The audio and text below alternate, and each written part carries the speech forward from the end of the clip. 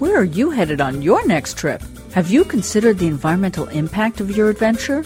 Listen to the Travelin' Green Divas to get tips for healthy, safe, and eco-friendly travels.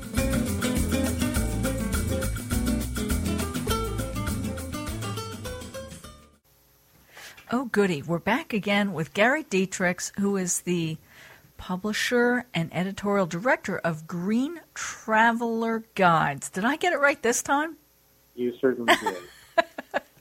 Gary is a green dude who's out there traveling, exploring, and helping us, find and understand how we can travel more green and more sustainably. And I think today we're going to talk about, when we're traveling, how to find healthier food and restaurants that may be green and why we should worry about that or care about that. That's right. I mean, most of us have heard of green hotels, for example, but a green restaurant is still kind of what's that? Yeah, right. And it's really simple. I mean, it's really a restaurant that, in every way it can possibly do it, is greening its practices, trying to be more sustainable as a business. And there are lots of ways that they can do that. Right. There are green certifications, but I don't know how prevalent they are. Well, they're becoming more and more so. One of the oldest and probably the best known and the national one is called the Green Restaurant Association. Yeah. They're a nonprofit based in Boston. They've been around since about 1990. And their website, if you ever want to check it, is dinegreen.com. Cool. And you can actually go on there and do a search for their certified restaurants wherever you want to travel in this country. Oh, nice. Yeah. All right. Now, I do know that I remember a few years ago when they started up and they did Mario Batali's restaurants were all in that list in New York, of course. They are, and now that he's spread beyond New York, those are certified as well. And he makes the point. There's a little video on their website that he talks about why should a restaurant care about this. He points out that your average restaurant goes through 300,000 gallons of water per week. Oh, wow. Is that amazing? Wow. And 100,000 pounds of waste per year goes to landfill from one average restaurant. And restaurants as a category use more electricity than any other kind of retail business.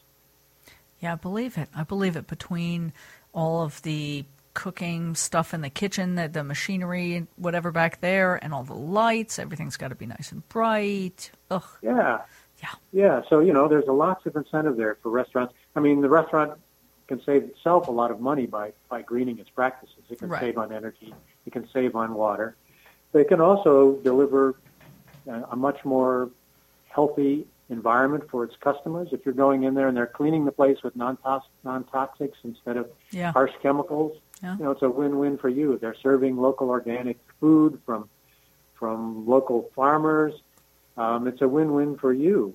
If they are recycling and composting, we know of a restaurant in Honolulu, for example, called Town, a great restaurant, where they take their green waste and their food waste, they take it right outside back of the restaurant. They have a worm farm back there that they use to create compost. That's awesome, because otherwise there's so much food waste. Oh, my gosh. Yeah, absolutely. Another big category is, what do you do with all that fry oil you got? It used to be you pay somebody to come take it away. Now they often donate it or sometimes get paid to companies that turn it into biodiesel. Yes. I had a friend who actually had a job selling to restaurants for this biodiesel company, and she would get them signed on as a client. And then she would drive around and pick up these giant, gallons of buckets of frying oil. Yeah, I mean, as a matter of fact, we have an old Mercedes, a 1985 Mercedes that still runs like a top, and we run it exclusively on recycled vegetable oil. I love it. Works great. I love it. Hey, there's a restaurant by me that I have to give a shout out to because I was so impressed, because they don't really promote what they do, but they're very green. They obviously do promote a little bit that they get from local farmers. But one day I was going to the ladies' room, and one of the managers was standing at this drawer rolling up cloth, cloth paper towels, like cloth, almost like little, I'm not speaking very articulately, but yeah, they're like little face cloths almost that size. Mm-hmm. And in their bathroom, I noticed that they don't have any paper towels, and they just have big receptacle, and they're all white, so I guess they just, they wash them or whatever, and I thought, wow, that is so cool. That's awesome. I mean, That's it's a little more work, but I just feel like it's, it's a statement that, they care about trees at least. Right. And that brings us back to what we talked about at the beginning. Why should you care as a green traveler? Right. Well, we mentioned a few reasons. You're going to get healthier food on your table. It's going to be a healthier environment. But the thing I always try to remember, and I tell folks when they ask about green travel, is you have choice, and you vote with your dollars. Yep. So the more you support somebody who's doing the right thing, the healthier that business is going to be too. The more others are going to want to be just like them. Yeah, I like that.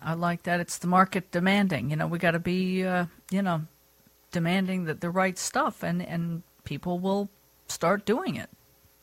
Absolutely right.